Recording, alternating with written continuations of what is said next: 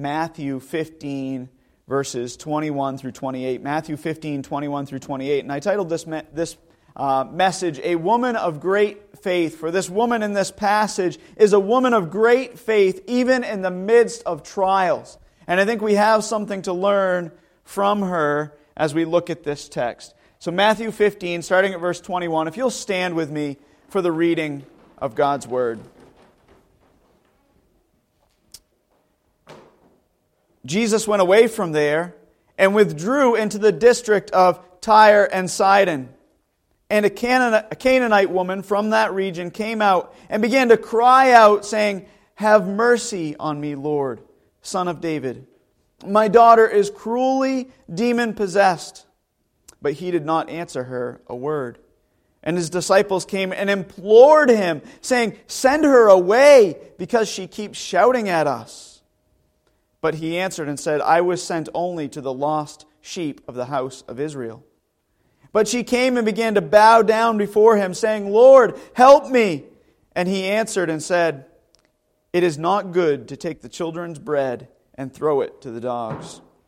But she said, "Yes, Lord, but even the dogs feed on the crumbs which fall from their master's table." Then Jesus said to her, "O woman, your faith is great. It shall be done for you as you wish." And her daughter was healed at once. May the Lord add a blessing to the reading, the hearing, and the applying of His Word. Amen. You may be seated.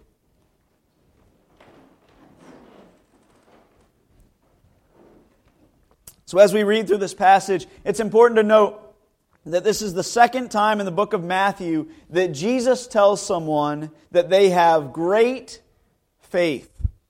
The first time was the Roman centurion who asked to have his servant healed in Matthew 8:10. He wasn't one of the religious leaders of the day, but instead he was an ordinary person, a Roman soldier who recognized who Jesus was and recognized Jesus' authority. It's also interesting to note that the second time that he tells someone they have great faith, happens shortly after the instance where Peter walked on water. And Peter, what does he say to Peter when Peter's walking on water and he begins to sink? What does he say to Peter? Look at Matthew 14, 28 through 33, just a page or so before in your Bibles. Peter said to him, "Lord, if it is you, command me to come to you on the water." And he said, "Come." And Peter got out of the boat and walked on water and came toward Jesus. But seeing the wind, he became frightened and began to sink. He cried out, "Lord, save me!" Immediately Jesus stretched out His hand and took hold of him and said to him, "You of little faith, why did you doubt?" When they got into the boat, the wind stopped, and those who were in the boat worshipped Him, saying, "You are certainly God's Son." So he says, "You of little faith, why did you doubt?" And now just a few paragraphs later in the Gospel of Matthew, just a short time later chronologically, he tells this woman that her faith is great. So as we look at this passage, I don't want to be too hard on Peter, right? For as T mentioned a couple of weeks ago when he sang, that Peter saw Jesus and got out of the boat. But I do want to contrast Peter's faith with the faith of this woman from Canaan. Because we don't want to have little faith, but instead we want to be like her and have great faith. So let's start off with a little bit of background. The book of Matthew follows Jesus' ministry all the way through up to chapter 14. And when we get to chapter 14, we see John the Baptist being beheaded. And then Jesus feeds the 5,000. And then He calls Peter to step out of the boat and walk on water. And then in chapter 15, we read about this altercation between Jesus and the Pharisees. Some Pharisees came all the way from Jerusalem to where He was. They traveled just to address Jesus in this way. And these Pharisees, they're religious leaders, they come to Him to accuse Him of not holding fast to human traditions. And it was in this altercation that Jesus pointed out that they were actually placing their human traditions above the truth of Scripture. See, Jesus teaches in that passage that it's not that which enters the man that defiles him, But instead, the problem is that our hearts are wicked. It's what's inside of our hearts. And I was talking to Kim last night, and I said, I'm going to use the bottle illustration. And she said, you could probably get anybody up there, right, and do the bottle illustration because you've done it so much, right? So for those of you who haven't seen this, right, what's happening? Water's coming out. Right. Why is water coming out of the bottle?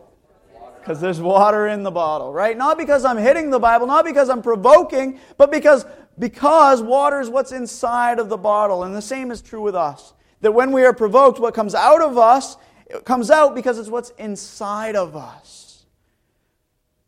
See, Jesus says it's not that which enters a man. It's not the food that he eats. It's not the traditions that he holds. The problem is that man's heart is wicked.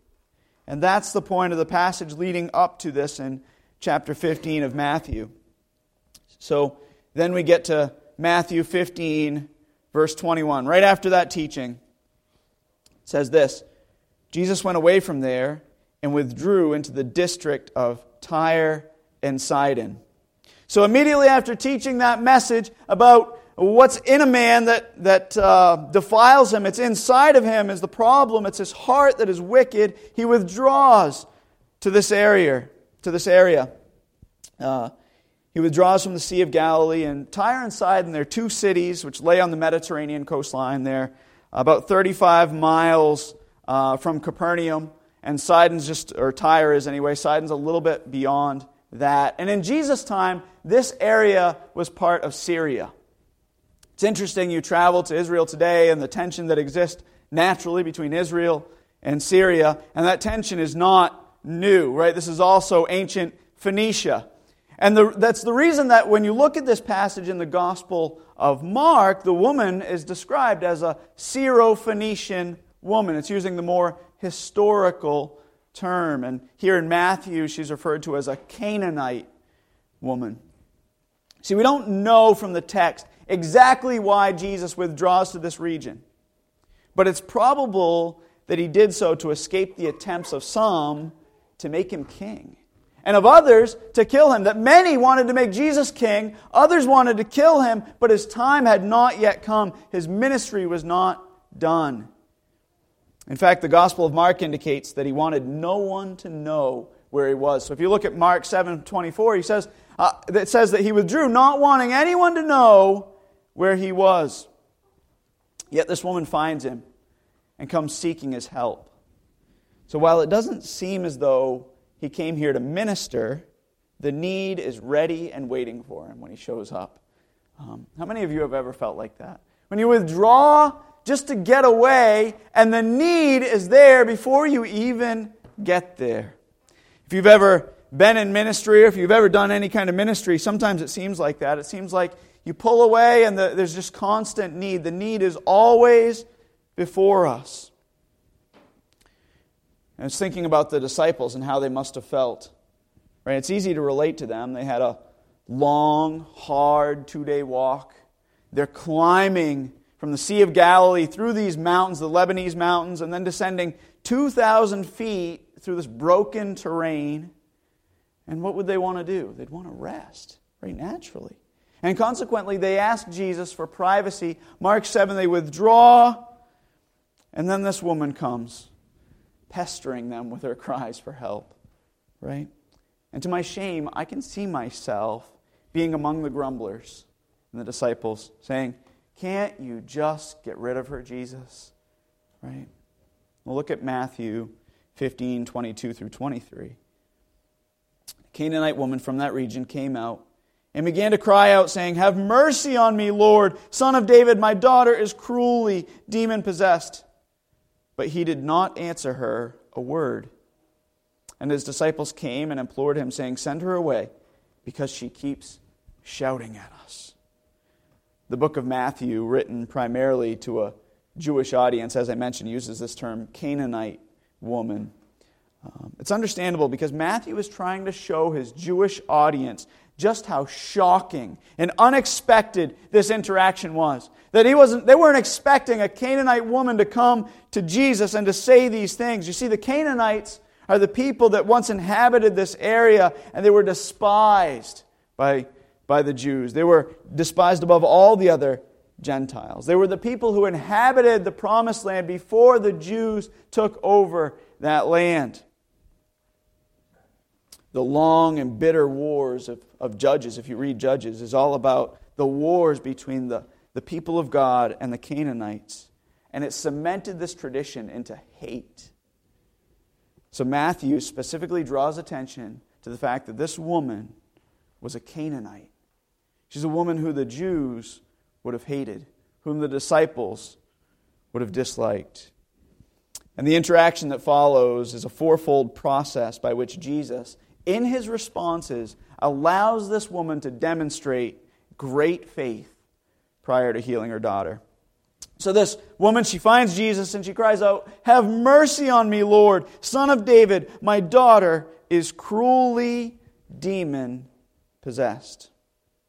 We don't know much about the condition of this woman's daughter, right? Other than the description given here, that she's demon-possessed. But we do know that the situation was obviously pretty desperate. The woman's desperation is demonstrated by a couple of factors. Number one, the fact that she came to visit a Jewish man for help. As I'm getting water on my chin here. She comes to this Jewish man for help, firstly, and secondly, by her persistence in seeking that help. She's very persistent. This woman's deep love for her daughter is evident. And she undoubtedly had made previous attempts to help her daughter. It's highly unlikely that this just happened and that Jesus happened to be there at this time, and this was the first time she had attempted to address the situation. Oftentimes, I know in my life, Jesus, unfortunately, to my shame, is not where I turn first. And for this woman, this Canaanite woman, it is unlikely that this Jewish teacher would have been the first place she turned. Being a Canaanite woman, she probably would have sought the help of her pagan goddess, Astarte. And while it may seem practical or even nice or neat to follow a goddess made of stone when things are going well, when trouble comes, right, it became obvious that this false goddess could not be of assistance. And the same is true in our lives. It's maybe in our culture, it's ideal within our culture to follow these false goddesses, to set up gods and goddesses that aren't really gods or goddesses at all. Instead of worshiping the one true God, to worship idols. I remember when 9/11, we just celebrated the anniversary of 9/11, and our youngest was born on that day. And I remember the churches just being full for a couple of weeks after 9/11. After the Twin Towers were attacked, people were returning to the church because they had nowhere else to turn. They couldn't turn to their money anymore. They couldn't turn to their possessions. They certainly weren't going to turn to these false gods that they had been worshiping. And they thought, I must turn somewhere. So where will I turn? But it didn't last, for their turning was not genuine. Their turning was not real. As soon as things got better, they returned back to their false gods or false goddesses. But this woman, she's different. You know, in light of her background, it's interesting to note that this Gentile woman would approach Jesus with such confidence. By using the term Son of David, she was plainly confessing that he was the Messiah. Look at Matthew 1:1. Matthew 1:1 begins this way. It says, the record of the genealogy of Jesus, the Messiah, the son of David, the son of Abraham. The Messiah, that the son of David was the Messiah, the chosen one. That he was the one who was going to come and rescue his people. That he was going to save the people from their sins.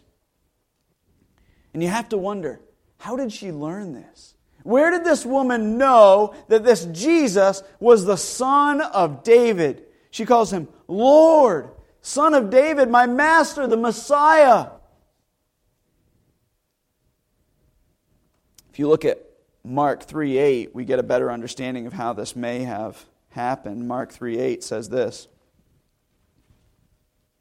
So we can look at Mark 3:7 starting there. Jesus withdrew to the sea, with his disciples, and a great multitude from Galilee followed, and also from Judea, and from Jerusalem, and from Idumea, and beyond the Jordan, and the vicinity of Tyre and Sidon. A great number of people heard of all that he was doing and came to him.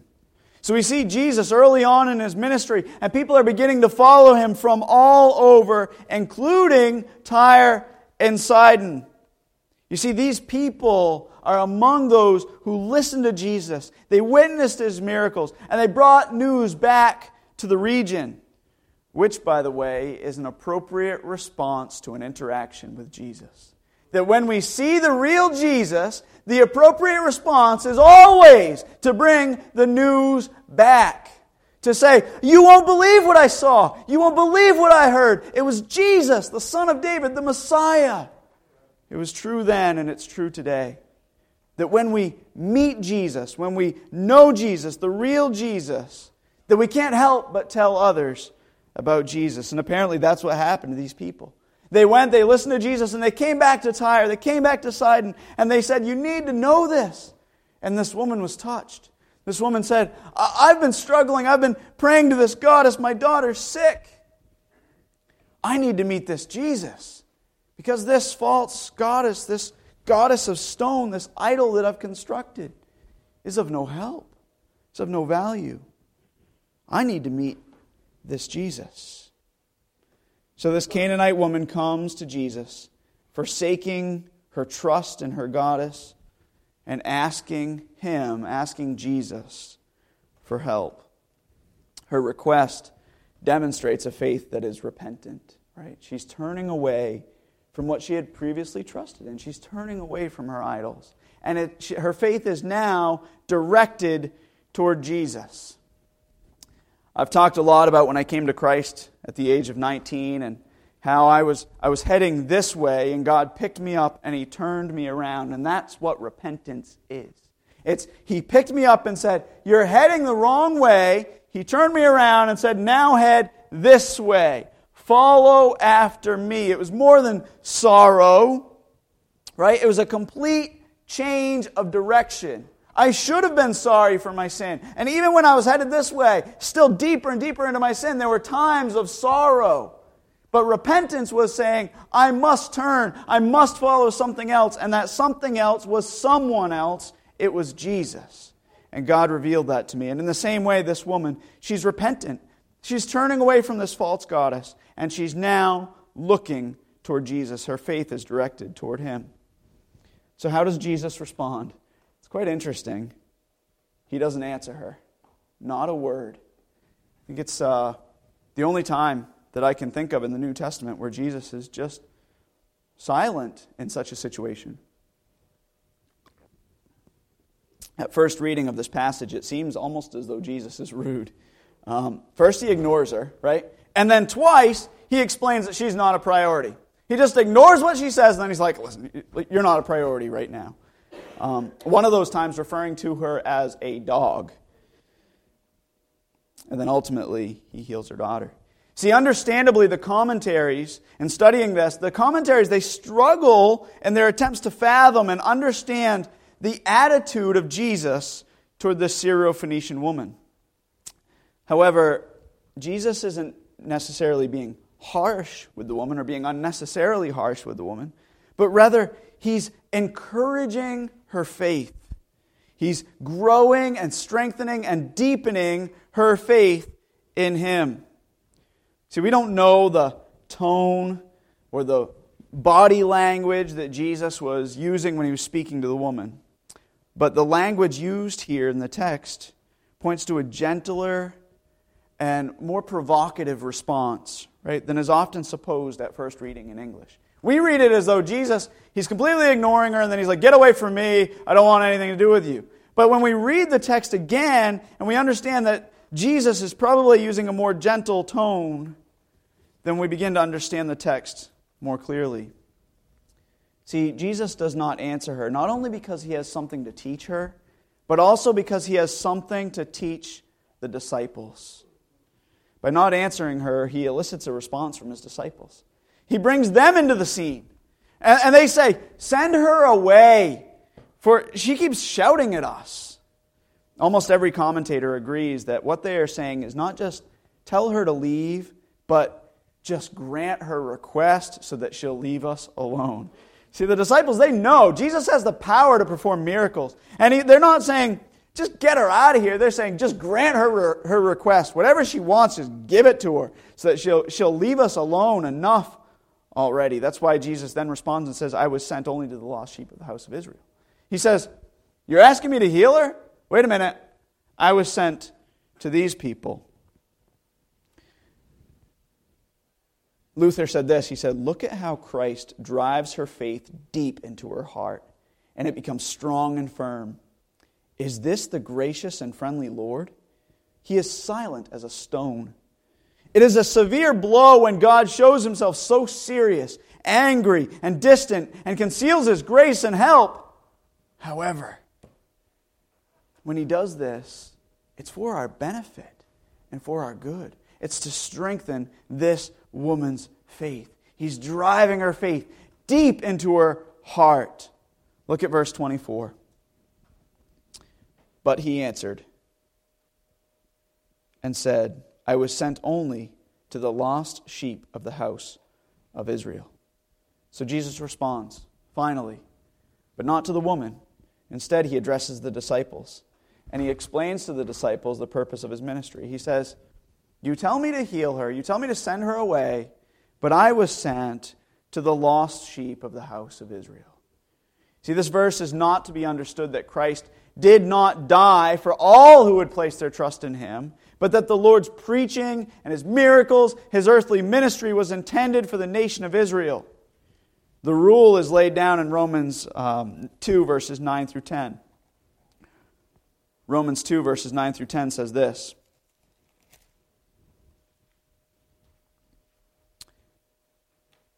There will be tribulation and distress for every soul of man who does evil, of the Jew first and also of the Greek. But glory and honor and peace to everyone who does good, to the Jew first and also to the Greek. For there is no partiality with God. You see, his ministry was to the Jew first and then to the Greek. So he lays down that rule, Paul does in Romans 2. And the Samaritan woman in John 4, the woman who at the well, the centurion of Capernaum, the centurion who comes and Jesus says, your faith is great, and the Syrophoenician woman, these three examples are the exception, not the rule. This is Jesus ministering to Greeks, but the vast majority of his ministry was to the house of Israel. In other words, that was the intent of his earthly ministry. But after he was exalted, Scripture says, he would draw all men to himself. That Jesus was serious about drawing all men to himself. And that reaching first the nation of Israel was the means by which he might begin to do that. John 12:32 says this. And if I am lifted up from the earth, will draw all men to myself. If I am lifted up from the earth, I will draw all men to myself. So it's after the death, the burial, and the resurrection that we really see the fulfillment of Jesus' full ministry, drawing all men to himself. So getting back to our text, verse 25, Matthew 15, verse 25 says this. But she came and began to bow down before him, saying, Lord, help me. The Greek here makes it clear that she prostrated herself before Jesus. That she bowed down low, she laid down and worshipped Jesus. And this word is often translated worship. That worship is a bowing down, a laying down of oneself, a letting go of everything we have and laying it all at the feet of Jesus. And that's what she does. She prostrates herself before him and addresses him as Lord.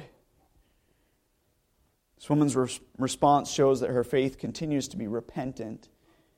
She continues to turn away from the things she's trusted in the past. And it's also directed toward the true Jesus, right? Not just another idol on the shelf. It's not just, oh, well, I'll try this Jesus thing and see if this works. Even when he ignores her, even when he addresses the disciples and says, I was sent to the lost sheep of Israel, not to these people. She still bows down and worships Him and begs Him and says, Lord. She understands who Jesus is. He's the one true God, the one in whom she can have hope. And then verse 26, and He answered and said, it is not good to take the children's bread and throw it to the dogs. When we read this in English, it seems as though Jesus' reply turns from coldness to being downright mean. The word dog is not as harsh as it sounds, right? The term used here refers to a small household pet rather than the dogs on the street. Even so, though, right? So it's not as harsh as it seems. But even so, I don't want you to take away from this that Jesus was complimenting her. For the term, the remarks are far from a compliment. The words children and dogs were common vernacular of the day. Children referring to Jews and dogs referring to Gentiles. So this woman's probably pretty familiar with these terms. And she understands that this is not a compliment, that instead He's pointing to the fact that she is a Gentile, that she is outside of the covenant people of God. Yet she's undeterred. She's completely undeterred. She didn't defend herself or try to argue that she is worthy. She didn't say, yeah, but you don't understand. I'm a good Gentile. She didn't say, yeah, but you don't understand. I've done a lot of good things in my life. Or, how can you call me a dog? How dare you? Instead, she recognized that she was unworthy. She was humble in heart. And she accepted the truth of what was being said to her. You see, pride is an enemy of the gospel. Pride is what stands in the way of our relationship with God, where we say, no, I don't need you, God. I have this other thing. Or I have confidence in myself. She didn't have confidence in herself. She saw that she was unworthy. Look at verse 27. But she said, yes, Lord, but even the dogs feed on the crumbs which fall from their master's table. Note that for the third time she addresses Him as Lord. And her answer shows that her faith has not gotten smaller through this trial, but it's gotten stronger. Through this time of pleading, her faith has gotten stronger. She says, yes, but, and her yes denotes complete assent. And the but doesn't denote contradiction. So don't read the but and think, oh, she's contradicting Jesus. Instead, it should be translated as yet or for even. So what she's saying is, yes, that is true. Yet even dogs get to eat the crumbs that fall from their master's table. This woman, in her wrestling with God, she doesn't argue that she's worthy, but instead she pleads for grace. Her final response shows that her faith continued to be repentant. Right? She was turning away from the things she previously trusted in. That it was directed toward Jesus, the true Jesus, the one and only true God, the Messiah. That it was persistent. That she would not be deterred. And it was also rooted in humility. As Jesus said in Luke 18, He said, he who humbles himself shall be exalted. She understood the importance of being humble before the Messiah. And then look at verse 28, lastly. Then Jesus said to her, O woman, your faith is great. It shall be done for you as you wish. And her daughter was healed at once. Up until this point, the Greek word beginning each verse has been the word for but or and, right? All of these verses, they're but or and. Whereas in verse 28, it is then. Or more literally, then finally. So 28 says, then finally Jesus said to her, O woman, your faith is great. It shall be done for you as you wish. And her daughter was healed at once. O woman, your faith is great.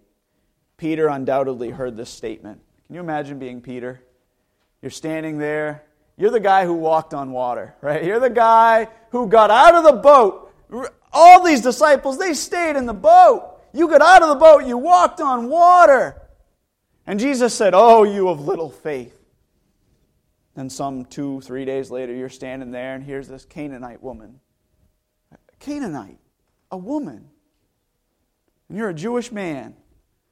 And Jesus says, "O woman, your faith is great." Can you imagine being Peter?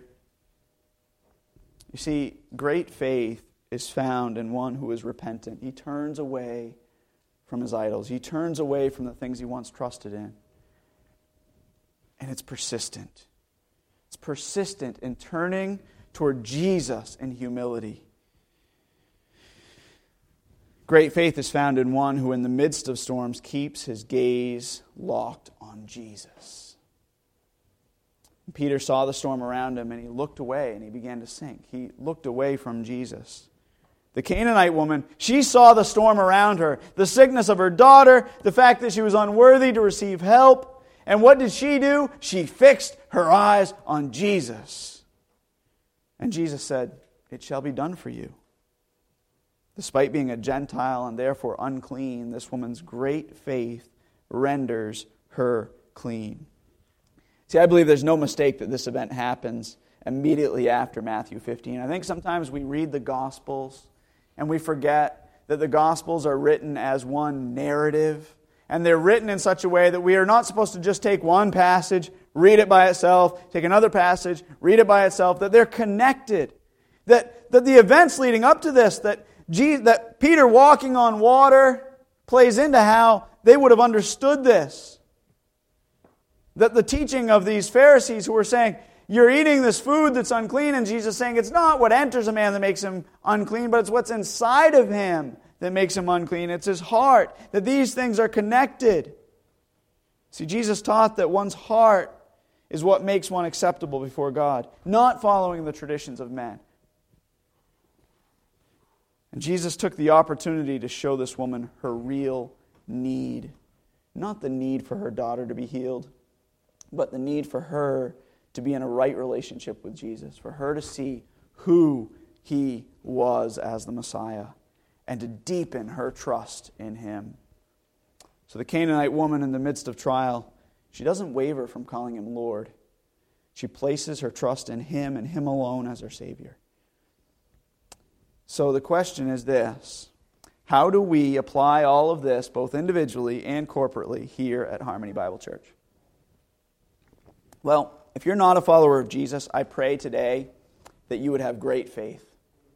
Faith that is repentant, that turns away from the things you've been trusting in.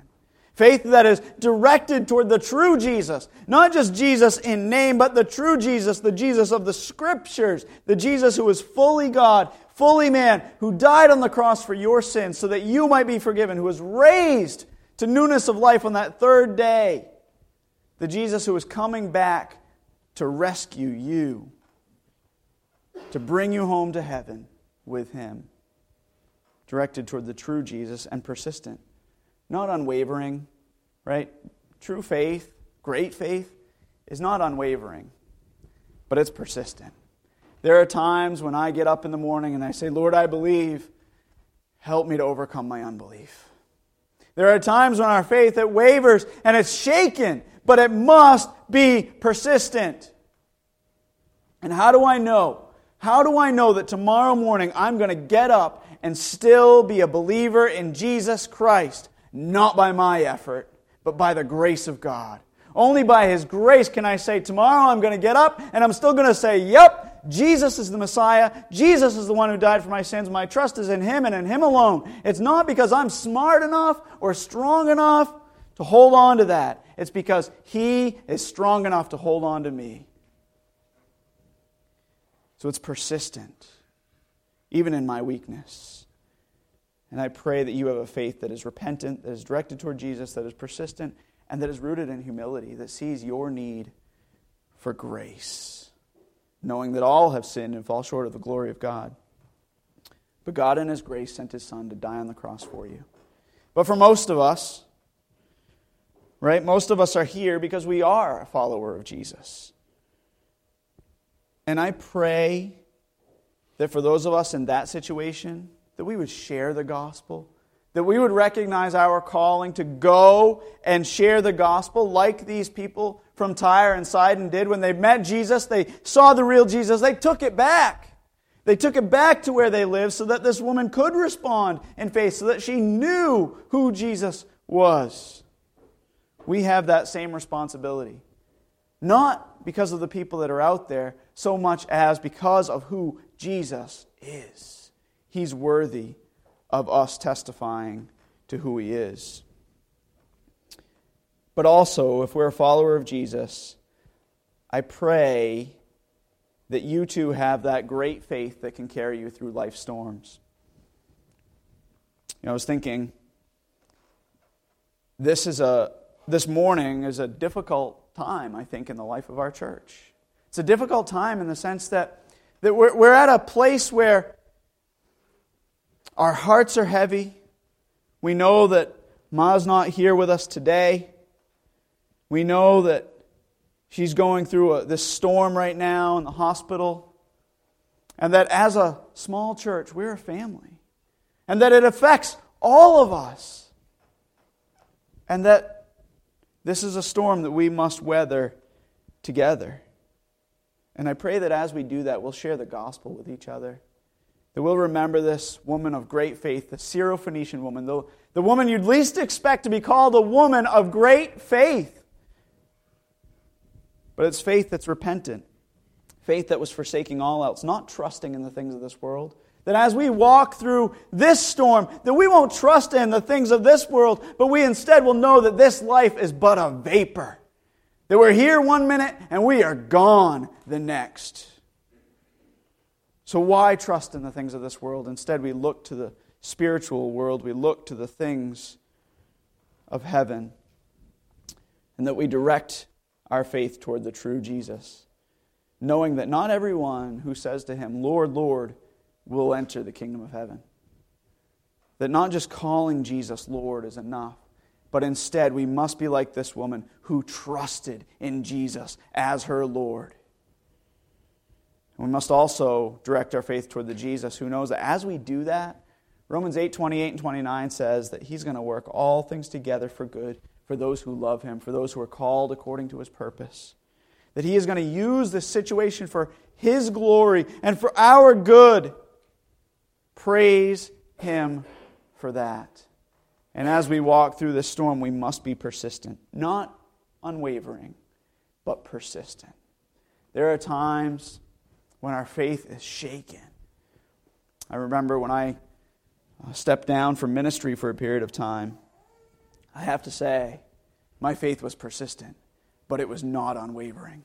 There were days when that was hard. It was one of the hardest things I ever did. But I knew what Paul said in 1 Corinthians 15. Be steadfast, immovable, always abounding in the work of the Lord. And that's where we need to place our trust today, in the work of the Lord, knowing what He has done for us, knowing that we are called to be persistent and direct our faith toward Him. And then we need to be rooted in humility, remembering that it's all about His grace. It's not about us, not about what we've done, but it's about Him and bringing glory to Him because He has given us grace. He has given us mercy, even when we were the most undeserving. Let's pray. Father God, thank You for today. Thank You for an opportunity to be here together as a family. God, I can't think of a better place to be on earth. And God, I just pray and ask that You would just knit our hearts together. Help us, Lord, as we grow in our faith. God, I praise You for the trials of life, the storms that come that deepen our faith. God, may we remember Your promises. May we remember the truth of Romans 8:28 and 29. God, that You are working all things together to make us more like Your Son, Jesus Christ. And God, I just pray and ask that You would just confirm in us, that You would just strengthen us in that promise. Help us to see it more clearly today. God, give us wisdom as we care for and love one another, knowing that the trials of life are not easy, but they are meant to direct us toward You. God, help us to not trust in the things of the world, to instead trust only in your Son, Jesus Christ, and to be persistent in that faith, humbly seeking His face. We pray all these things in Christ's name. Amen.